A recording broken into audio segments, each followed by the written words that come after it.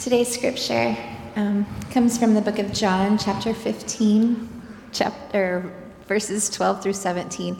If you're using a Blue Shed Bible, that's page 995. Give you a second to get there. John 15, 12 through 17. So my command is this: love each other as I have loved you. Greater love has no one than this, to lay down one's life for one's friends. You're my friends if you do what I command.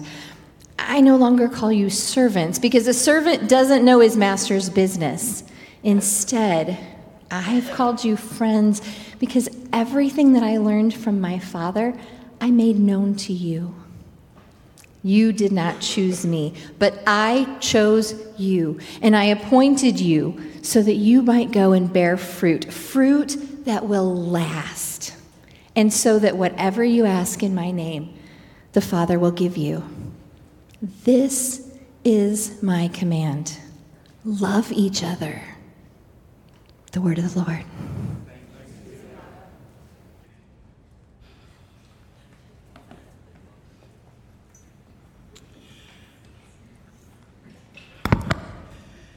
So I regret to inform you that we have come to the end of our wonderful Jesus and series. I'm sorry. And my bias is that I actually submit that we could probably spend the rest of our lives just studying the Gospels. Am I right? Just studying and noting and interrogating and digging into how Jesus lived and loved and commanded and charged and empowered us by the Spirit to live into the same. But it's been quite a journey for us. We've been to a lot of places in the gospel.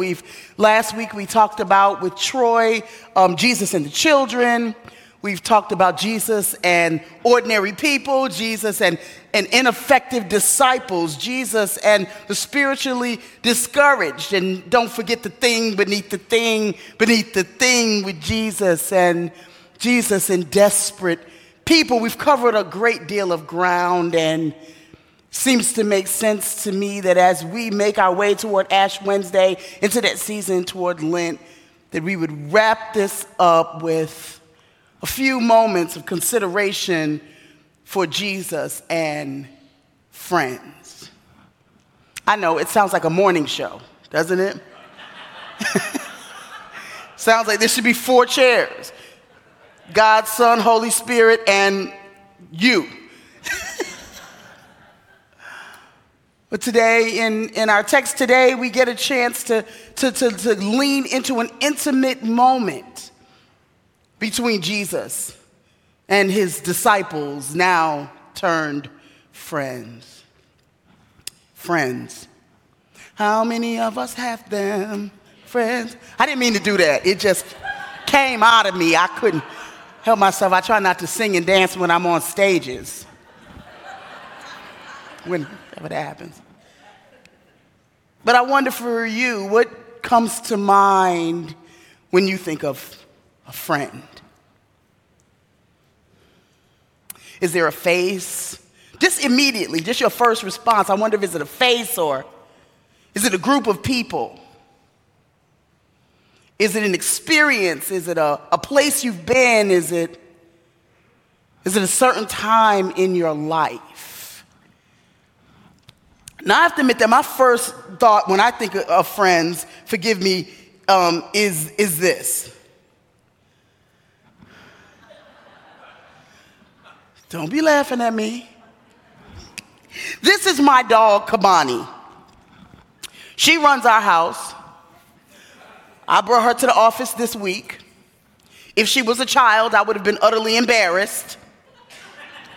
She did not play well with others. Would not let me complete the assignment that I had before me, but doggone it, is she cute. Last year, for Valentine's Day, Kabani received this gift. You might know this stuffed animal as one part of the dynamic duo of Dr. Seuss, Thing 1 and Thing 2. Now, Thing 1 has a little squeezy inside of its belly, so when, you squeeze it, it makes that dog toy sound.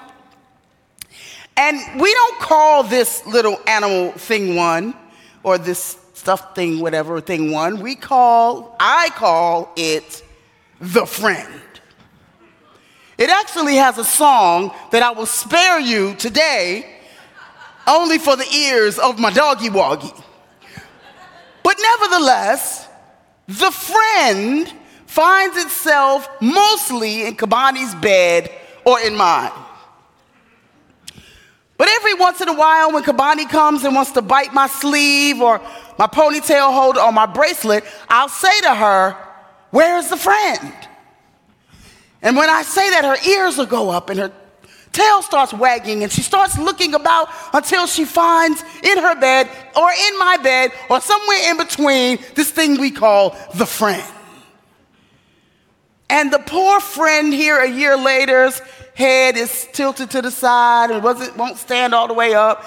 Its little squeak is a squawk because Kabani has just pulverized the friend, ripping and pulling and forcing me to participate in the abuse of Dr. Seuss's creation. Friend has no feelings, no volition in this relationship. This friend's function and life is specifically to entertain Kabani and sometimes me. Sometimes I think that's how we operate in our own friendships. Sometimes I would have to say for myself that in my own friendships, sometimes I tend to lean towards them serving me more than me taking into consideration what that friend might be feeling or thinking or needing. Sometimes those friendships become worn down and worn out because of my own selfishness and my own neediness. So as I confess today, and I wonder if in your heart there's also a confession that our idea of what friendship is can cloud how we actually view this text. As Jesus says to his disciples, "You are no longer servants, but now I call you friend." Does our relationship with Jesus become utilitarian, functional for our purposes when we hear the name Jesus as friend? Perhaps our ears rise and our proverbial tails wag, but only until we lose interest, or until we think we can do it on our own and we can make our own way. What do we think when we think about Jesus as friend? Abide in me is the tender, gracious invitation Jesus extends to his once servants and now friends. Jesus calls them up and into a new way of living in relationship with him, and not only with him, but also with each other. Abide in me, Jesus promises, and you will bear much fruit. Fruit that can only be born out of a life abiding in him. Abide, remain, stay. What does this mean? How does this look? I love how Eugene Peterson translates this text for our benefit. He says, "Live in me.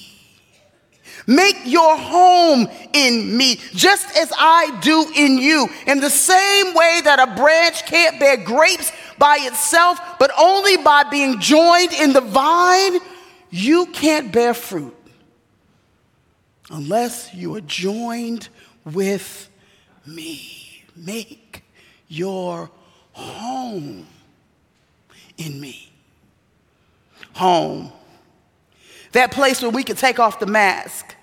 That place where we don't have to pretend. When we can take off our shoes and let the toes flare and let it be what it is. That place when we can let our hair down, take our wig off, remove our makeup, talk our talk, sing our song out loud, out of tune if we want. Make your home in me. Home is the place where we are vulnerable and comfortable. Where we get to take off the trappings of this world. Make your home with me. I hear a tender, gentle voice of Jesus. This is not the voice, the teaching of the Sermon on the Mount or the rebuke of the Pharisees and the Sadducees. This is tender and sweet, almost in my mind, whispering, Jesus, make your home in me. Like John, the beloved disciple who rests at the table with his head at the breast of Jesus, open, vulnerable, tender in the bosom of his beloved. Make your home in me. This is what Jesus invites the 12 into and invites us into as well today. For I no longer call you servants. A servant doesn't know what his master is doing, and I have already told you what I'm doing. I'm going to prepare a place for you, that where I am, there you shall be also. I have already told you what I'm doing, that no one takes my life from me, but that I freely give it. I've already told you what I'm doing.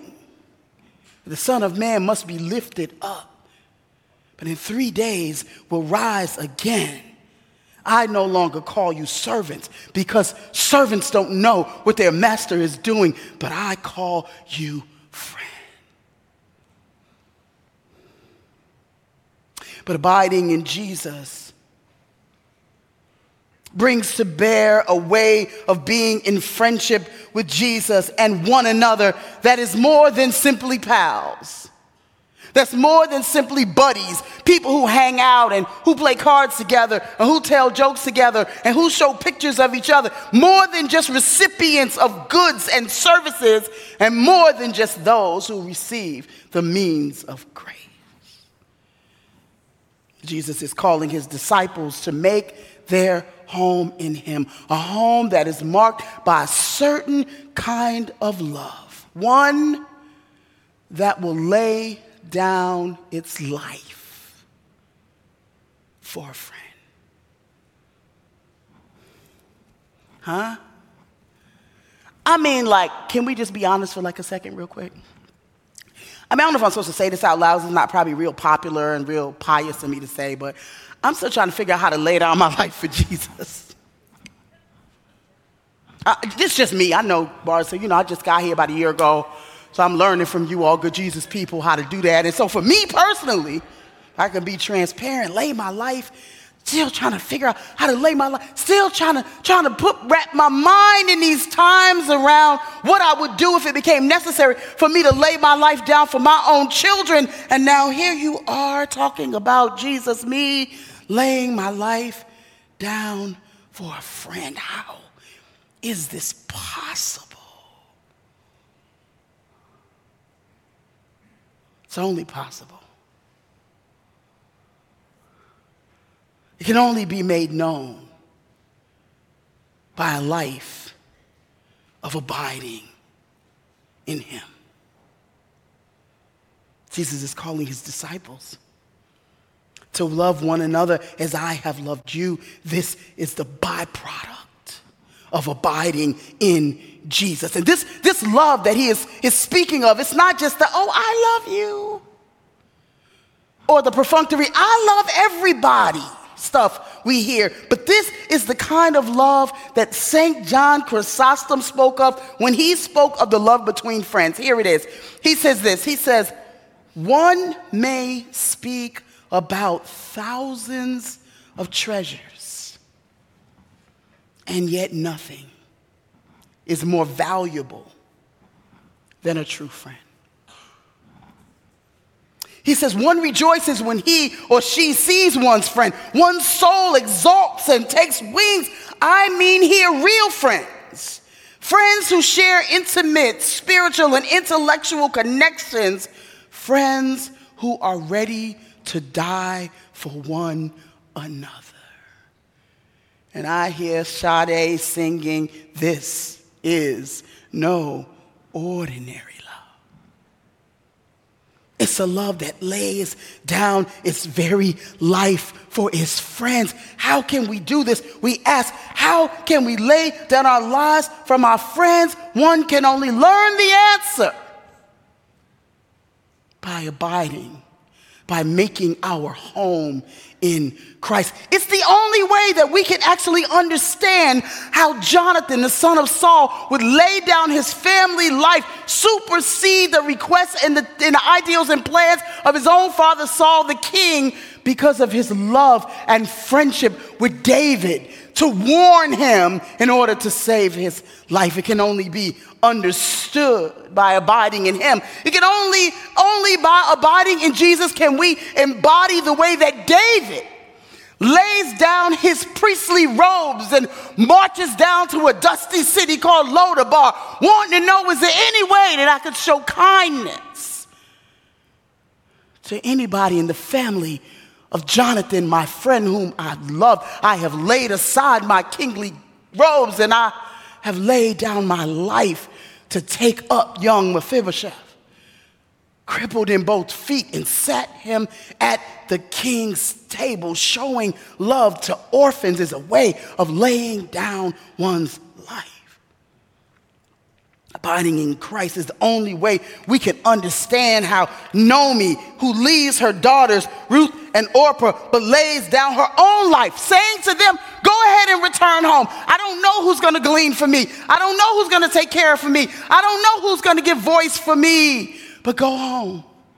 Friends, go home and make a life for yourself.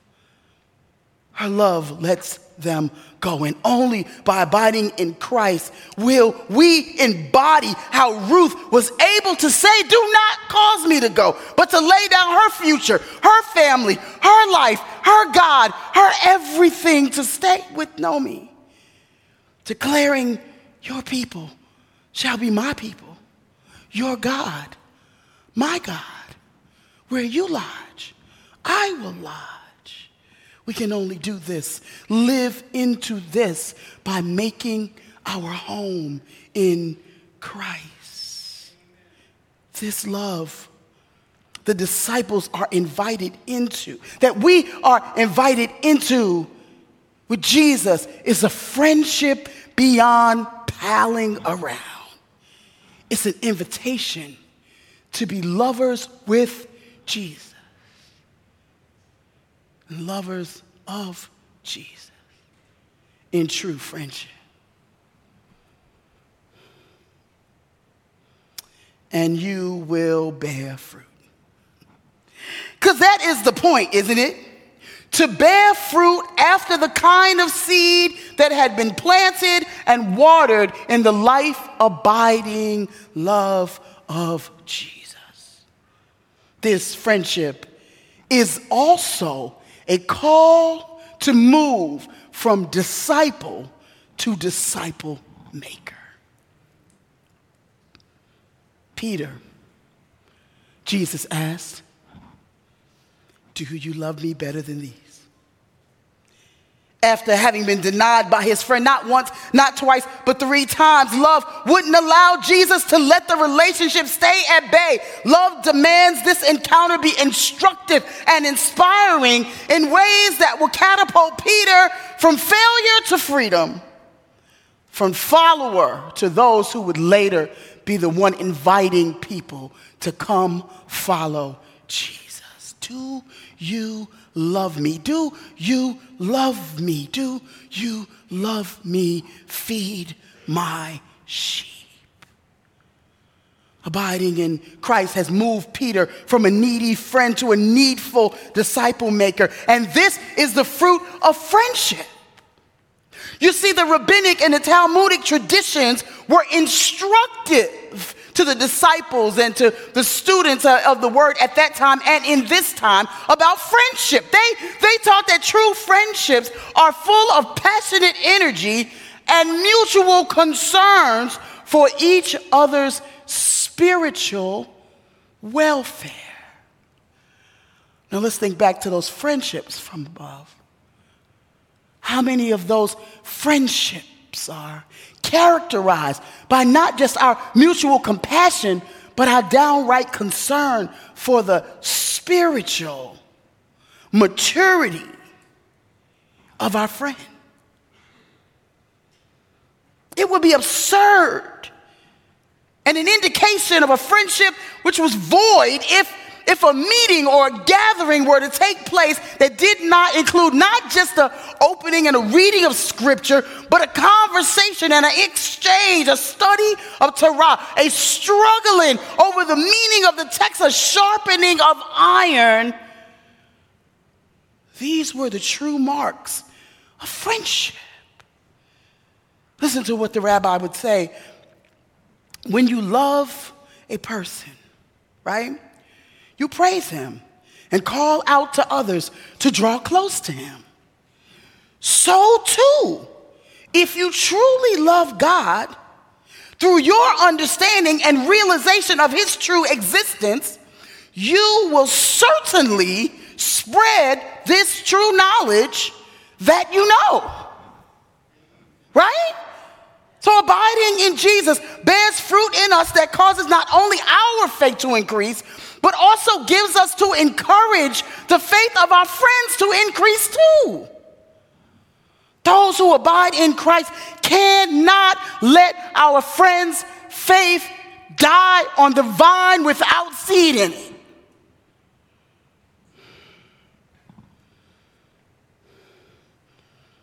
And abiding in Jesus, it gives us to hunger for the means of grace offered at the Lord's table. But not simply for ourselves, but for our friends as sacramental companions. You see, Jesus in his last days, he set the table for his friends. A friend that would betray him. A friend that would deny and a friend that would doubt. For these friends, he would give his very life. Give his body and his blood. He would do this. And I wonder what would motivate one to do this? Nothing short of greater love. Greater love that sees friends as sacramental companions. Indulging the promises of God with the human need to testify to our basic need to eat, to drink. Not just alone, but together with friends. So I'll leave you with this last story. In the church where I used to serve, there's a lady, dear sister, dear friend of Jesus and of mine. Her name is Karen Cox. I only say her name now because she is coming to the end of her journey here on this side of eternity, and I want to honor the saying of her name as a gift. Karen walked with a walking stick, body busted from car accidents and myriad of strokes. And on the first Sunday of the month when we would prepare the table for communion, Karen would rise from her seat and she would look around her and she would find someone who looked differently from herself. And she would take her white arm and cuff it into the elbow of the brown-armed friend with whom she'd been worshiping and singing and praying for many years at this church. And together, she would lay down her walking stick and they would walk together. It wouldn't always be the same person. It would be different people, but the difference was the important part. They would walk up that middle aisle to the table and partake of the Lord's communion together. I don't know if anybody even recognized. Haven't talked to anybody about what Karen would do or didn't do. I just recognized from the perspective of the table, Karen laying down a life of difference. Karen laying down her walking stick and her thing that seemed to give her stability and comfort. A choice to not go alone, but to travel with a sacramental partner. A choice hewn out of a grace from abiding in Christ. One that would be best celebrated with a sacramental companion, a friend, a love that would bear witness to nothing greater than the love that laid down its difference, laid down its life, laid down its individualism to welcome a sacramental companion who too is abiding in Jesus. In a few moments, we too are going to come to this table. But I would like to offer this invitation as we prepare. Sometimes when we come to the table, we come on our own. Partake of the bread and the cup in our seat or along the way. Sometimes I see couples come to the table. Sometimes, once in a while, I'll see maybe what looks like two friends coming to the table together. I wonder if today we might find a sacramental companion who we together could either arm in arm or shoulder in shoulder or step in step come to the table together to partake of the cup, perhaps with both of you dipping the bread in the same cup, as a reflection of a friendship that is marked by our abiding in Christ. And then might we light a candle as a way of marking this day and this space and this text and this entire series as Jesus' people for the sake of the world. And if a prayer should happen to crop up in your heart, if a need or a petition, I wonder if together you could make your way to the prayer wall. And if you can find no such companion, perhaps that's what you scratch on your piece of paper and we as a staff pray about throughout the week. Beloved of Christ, may we make our home in Christ together. And so may the Lord be with you. Lift up your hearts. Let us give thanks to the Lord our God. How right and good a thing it is, and joyful indeed, at all times and in all places, to give thanks to you, God Almighty, creator of heaven and earth. Therefore we praise you, joining our voices with angels and archangels and with all the company of heaven who forever sing this hymn to proclaim the glory of your name. Holy, holy, holy, Lord God Almighty. Heaven and earth are filled with your glory. Hosanna in the highest. Blessed is the one who comes in the name of the Lord. And so send your Spirit upon us now. We do pray that the bread which we break and the cup which we bless would be to us the communion of the body and blood of Jesus Christ, our Savior and Lord. And as these grains have been gathered from many fields into one loaf, and these grapes from many vines into one cup, so soon and very soon, may your whole church be gathered together in you, even to the ends of the earth. Even so, come, Lord Jesus. And so I give to you that which I also receive. How Jesus, on the night when he was betrayed, he sat with his friends. And they ate, and after eating, he took bread. And after giving thanks, he broke it. And he gave it to them, saying, "This is my body, broken for you." In the same manner, after they had supped, he took the cup, and after giving thanks, he gave it to them, saying, This is the new covenant in my blood. And as often as you abide in me, as often as you drink it, you proclaim my death, my friendship, my love, until I come again. These are the gifts of God for the people of God.